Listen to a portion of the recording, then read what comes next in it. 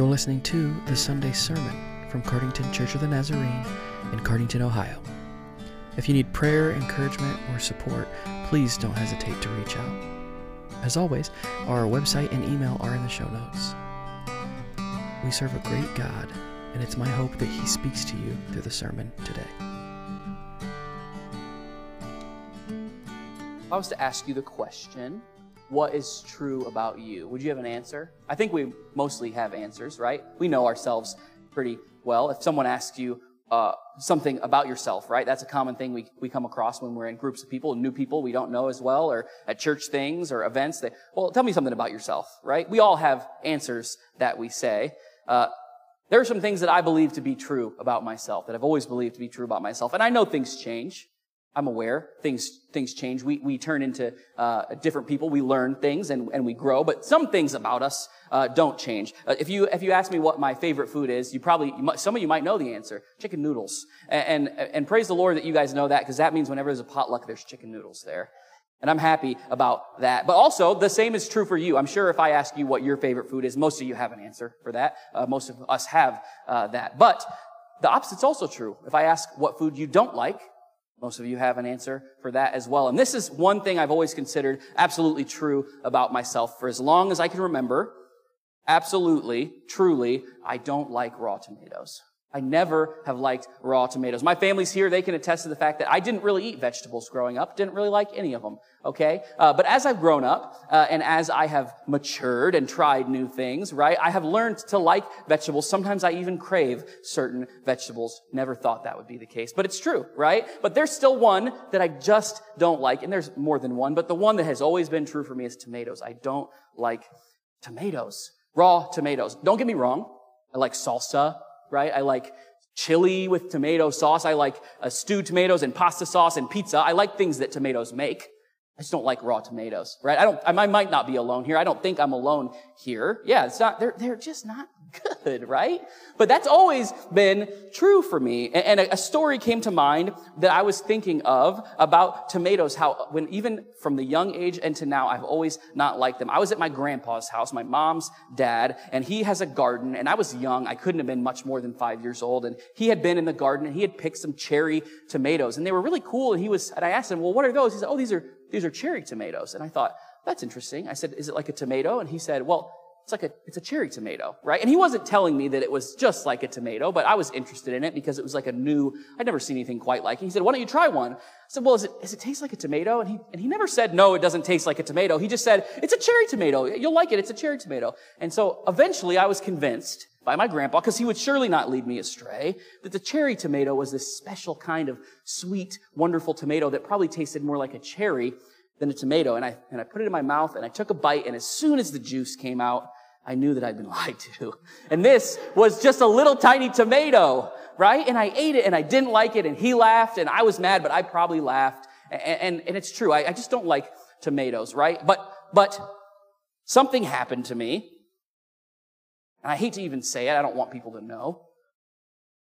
I've always thought this was true, but Kirsten and I had a meeting a couple weeks ago in Mount Vernon with the DS, and we knew that we had that meeting, so we planned to go for lunch to our favorite sandwich shop in Mount Vernon after that meeting. And I love this place. It's called Dave's Cosmic Subs. I don't know if any of you have ever been there, but if you haven't, it's very good. It's a sub shop. They have wonderful sandwiches, and they put this garlicky sauce on it. It's really good. We love it, okay? And we get this sandwich called the Crazy Dave. I know. But it's really good. It's got all these wonderful Italian processed meats, and it's got this sauce on it, and it's great. And so I ordered mine without lettuce and tomato, because lettuce, I don't really like that either. I can take it or leave it. But tomatoes specifically, I cannot have tomatoes. And Kirsten got her Crazy Dave normal. And so we were just talking and waiting, and they brought out the sandwiches to us, and they handed hers, and they said, this is the one with tomatoes, this is the one without tomatoes. And we sat and we ate the sandwiches. And I ate half of my sandwich, and she had eaten half of her sandwich, and she looked at it and said, there's no lettuce and tomatoes on my sandwich. And I said, that's weird. They must have not put it on either of them. They must have just given neither of us lettuce or tomatoes, until I looked at my sandwich. There's tomatoes on my sandwich. And what made it worse is that I liked the sandwich. It was so good. And I didn't even know not to like it until I realized that I was eating Kirsten's sandwich and not mine. And so we did switch, right? I gave her the second half of her own sandwich, and she gave me the second half of my own sandwich. But I hate to say, I would order it again with the tomato on it, probably. I truly, until that moment, I believed that I hate tomatoes. I hate raw tomatoes, and I still think I do. I'm pretty sure. But maybe I don't. I don't know, right? But that's what's funny, is sometimes what we believe to be true isn't always true. Sometimes the things that we think are absolutely, positively, can never change, do. And that's the case with us. That's the case with our personalities, but it's also the case with things even like science, right? There are things that for years and generations people believed were one way, and soon we found out that, well, actually what we believed is silly, and now we know for a fact, oh, the earth is no longer flat. It never was. It's actually round, but now we know that, right? And there are things that people have believed for generations and years and decades and centuries that aren't what they thought they were. There is no absolute truth in humanity. Humans, things change. We get things wrong. We understand things wrong. We mature and grow. Things are never always true. But there is an absolute truth in the world, and that is what our scripture is about today.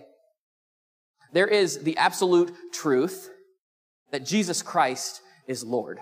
That is something that doesn't change, will never be manipulated or changed. Jesus Christ is Lord. And we're going to read today in 2 Peter chapter 1, verses 16 to 21. And Peter talks about the legitimacy of Jesus Christ, who he is, and how what he says he would do, what he did, and what he's done for you, that's real and legitimate and undeniable, and it does not change. It is always true. So we're going to read 2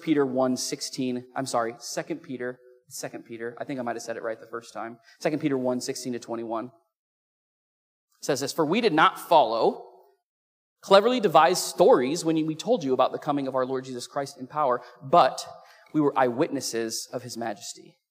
He received honor and glory from God the Father when the voice came to him from majestic glory, saying, 'This is my Son, whom I love. With him I am well pleased.' We ourselves heard this voice that came from heaven, and when we were with him on the sacred mountain. We also have the prophetic message as something completely reliable. And you will do well to pay attention to it, as a light shining in a dark place, until the day dawns and the morning star rises in your hearts. Above all, you must understand that no prophecy of Scripture came about by the prophet's own interpretation of things. For prophecy never had its origin in human will, but prophets, though human, spoke from God as they were carried along by the Holy Spirit." This is in 2 Peter. This is Peter's words in the second letter. It's to a grouping of churches. And what we read here leads us to believe that the context of what was going on in that time was that there were people, and in fact, later in 2 Peter, it talks about some of the false prophets and some of the false teachers that had come along and started teaching sneaky things that weren't true, that people had started to believe. So we believe that that's what's going on. There are false teachers and false prophets teaching, and that people who believe in Christ, who know the story of Jesus Christ, had started to maybe wonder if that was true, if what they had believed was no longer true, but that these new things of false teachers were teaching were. That is where this comes to us. And it's a little bit confusing, I understand, but it starts out with, we did not follow cleverly devised stories when we told you, but instead we were eyewitnesses of his majesty. So Peter states he understands that you can't just take a man at his word who just says something. He wants him to know, he wants to qualify himself and say, I am an eyewitness to Jesus Christ. I saw his life. I saw his miracles that he performed. I was around with him. And he even references a time where he saw the glory of Jesus, and he heard God say, "This is my Son whom I love. In him I am well pleased." If someone tells you something happened, but they weren't actually there, it's a lot harder to believe than someone who was actually there telling you that information. And Peter wants us to know he was there. He lived with Jesus. He saw what Jesus did. He saw the miracles of Jesus. He also saw the glory of God be revealed to Jesus on the mountain. They were there. These people were there. So we find ourselves, the church calendar as a whole, there's a church calendar, it goes through seasons. This season we're in is called Epiphany. This is the last week of Epiphany, and it's called Transfiguration Sunday. And the Mount of Transfiguration, that is what Peter is referring to when he says, I heard God in majestic glory saying, this is my son whom I love. In him I am well pleased. This is one of those stories that I believe we've all read before and we've probably all heard before, but I wanted to go back and talk about it just a little bit. All the passages this week in the lectionary point to and talk about the Mount of Transfiguration. And so I'm going to read that to you. It's in Matthew chapter 17. It says this. It says, after 6 days, Jesus took with him Peter, James, and John, the brother of James, and took them up to a high mountain by themselves. There, he was transfigured before them. His face shone like the sun, and his clothes became white as the light. Just then, there appeared before them Moses and Elijah talking with Jesus. Peter said to Jesus, Lord, it is good for us to be here. If you wish, I will put up 3 shelters, one for you, one for Moses, and one for Elijah. While he was still speaking, a bright cloud covered them, and a voice from the cloud said, this is my son, whom I love. With him I am well pleased. Listen to him. When the disciples heard this, they fell face down on the ground, terrified, but Jesus came and touched them. Get up, he said, don't be afraid. When they looked up, they saw no one except Jesus. This is a thing that happened for these 3 people, Peter, James, and John. Peter, the one who writes the book we read today, but Peter, James, and John are the only 3 people who got to experience this time with Jesus. And it's kind of crazy for us to think about, right? Because what it's describing is Jesus physically changing, turning into light, bright light, his face and his clothes shining like the sun, physically, undeniably changing in front of their very eyes. And then also people, figures that they know, characters, people that they have read much from, right? Elijah, the prophet, and Moses, the law, the 10 Commandments. These people show up next to Jesus. And so Peter kind of gets ahead of himself, and he's so excited at what he's seeing, he can't hardly believe it, because imagine yourself in this situation. It's crazy. Can you believe it? No one would ever be able to tell me I didn't see what I had just saw. He gets ahead of himself and says, well, why don't I build a shelter for all of you so you guys can all have your place and you guys can all do your thing? And before he even can go any farther, God realizes Peter's not getting the point, and he stops him mid-sentence and says, listen to me. The one in the middle who's shining like the sun, this is my son, who I love. I'm pleased with him. Listen to him. Moses represents the law, right? The 10 Commandments, the law that they believed. Elijah represents the prophets, all of the writings of the prophets. And Jesus Christ, the Lord, the one who God sent, fulfills both the law and the prophets. They no longer are the ones that we are to look at. Jesus is the one that we are to focus on. And God gave Peter, James, and John just a glimpse of the glory of Jesus that day. And no one else got to experience that. But from that day on, no one could ever tell them they didn't see that. They had something that no one else did to hold on to that was undeniable proof that Jesus Christ was Lord. Undeniable proof. They were eyewitnesses to Jesus' life, but also this special moment that no one else got to see. It's easier for us to maybe to picture, to relate to things if we talk about things that we understand, right? And so in the court system, we all know how that works. There's a lot of court dramas. Sometimes I watch them. I don't know if you guys do. It's interesting. I don't really know how true some of that is. But we know that an eyewitness account is important in a crime, right? If no one else saw it, but one person saw everything, their account means a lot. Someone can be convicted solely based upon the eyewitness account of somebody. It's an important thing in the law. And there are things that happen where if multiple people see it and they're kept separate and they all say the same thing, it is basically proof that what they saw happened, and no matter what the other person is saying. An eyewitness account is an important thing in judgment, right? In court. But an eyewitness account is just that. It's what they saw. It's what someone saw. And people still make mistakes, and people still see the wrong thing sometimes. And so Peter knows that an eyewitness account might not be enough. Because in court, there's eyewitness accounts, but then there's DNA, right? And DNA, no matter what the eyewitness account says, if there's DNA that says one thing, that is what they go with. because that can't be changed. It can't be manipulated. What is there, and that is the truth, right? And so they follow DNA, and a lot of times, most of the time, if it's working out right, the eyewitnesses point to the same thing that the DNA does, right? But maybe there's some kind of big thing, and maybe people are lying about their eyewitness accounts, but the DNA proves one thing. That's what matters, right? And so Peter knows that an eyewitness account is only as good as a human's word, and that's something that we can't always listen to. And so he says, not only do you have my eyewitness account, I was there. I promise you what I'm saying is true. Also, we have more. We have something that's better than my eyewitness account. We have the prophetic message, the scriptures, the word of God that said over generations from many different people that Jesus would come. He was prophesied about hundreds and hundreds of times, hundreds and hundreds of years before he ever came, and Jesus fulfilled those prophecies. No one else has that going for them. No one else has the proof of the scripture. So he's saying that I saw it. I was there. We were there. I'm telling you 100%, I saw what I saw. Jesus Christ is Lord. You can trust me. And he was actually killed for his views, his beliefs, right? He was willing to die for what he knew was true because it was undeniable to him. No one could ever tell him that what happened on that mountain did not happen. But he knows that it's only as good as an eyewitness account. So we have scriptures. Prophets prophesied, Jesus fulfilled.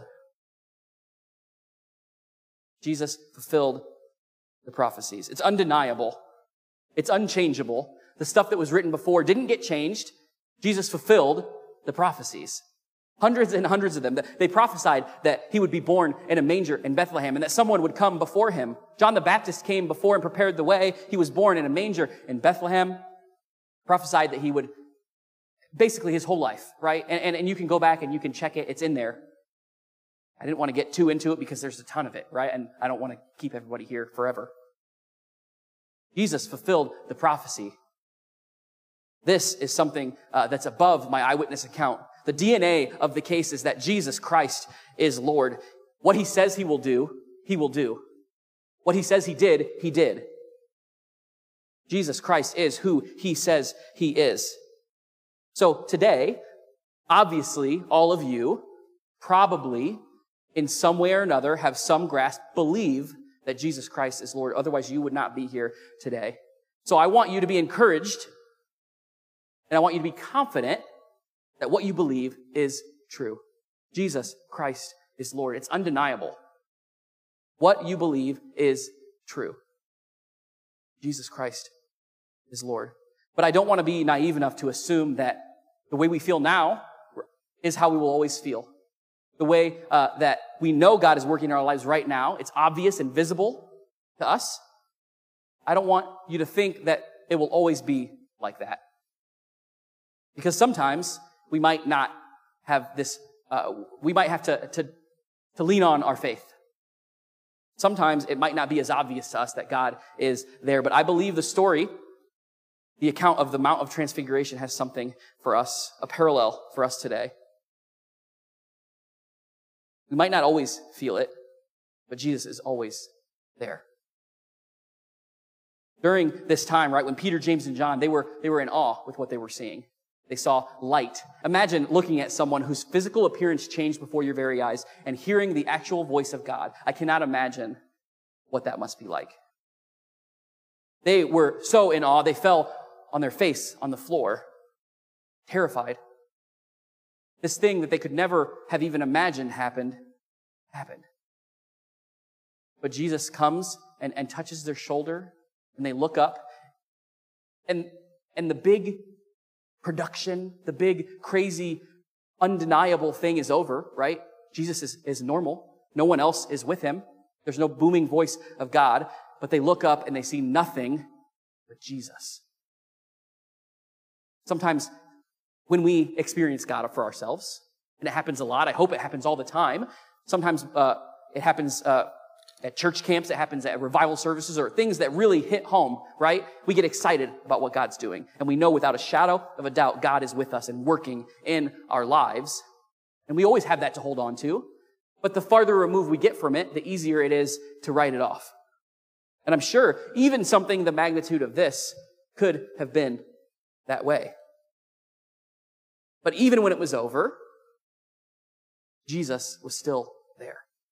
He never left. Even when the crazy and the audacious and the grand stops, Jesus Christ is still Lord. You can count on it. You don't have to be ashamed of it. You don't have to be worried it's not true. Jesus Christ is Lord. He always has been and he always will be, and that you can count on. Jesus Christ is Lord. Be confident in what you've heard. Be confident in what you believe. No matter what someone else says to you, always have that moment where you know God was there and he will always be there. You can have confidence in Jesus Christ. Jesus Christ is Lord. My family is here. I decided to ask them if they would sing a song with me because we grew up doing that. So if they could come up and if Jane could come up, we're going to sing a song. All it says, it's a simple chorus. It's in the hymn book. If you would like to sing along, you can. If you don't know it, it's fine. But all it does is state simply, He is Lord.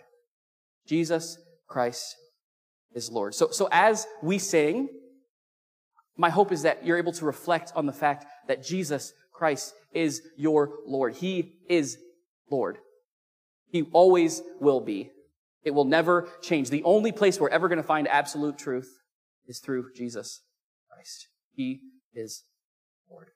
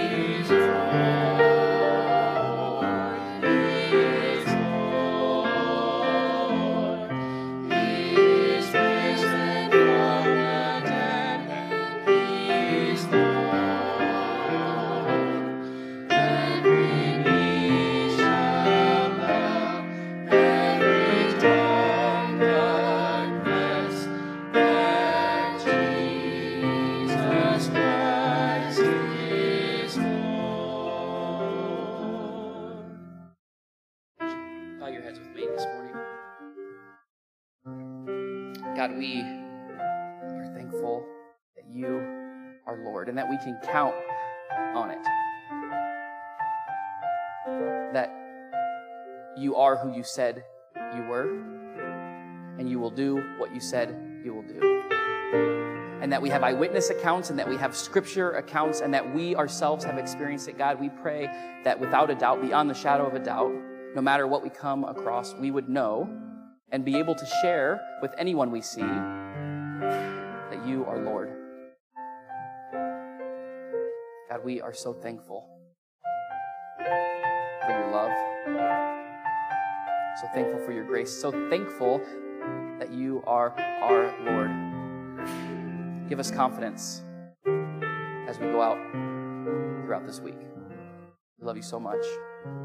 Amen. Amen. As you go this week, know, beyond the shadow of a doubt, and talk about to anyone you see that Jesus Christ is Lord. Yesterday, today, forever, it will always be the same. You're dismissed.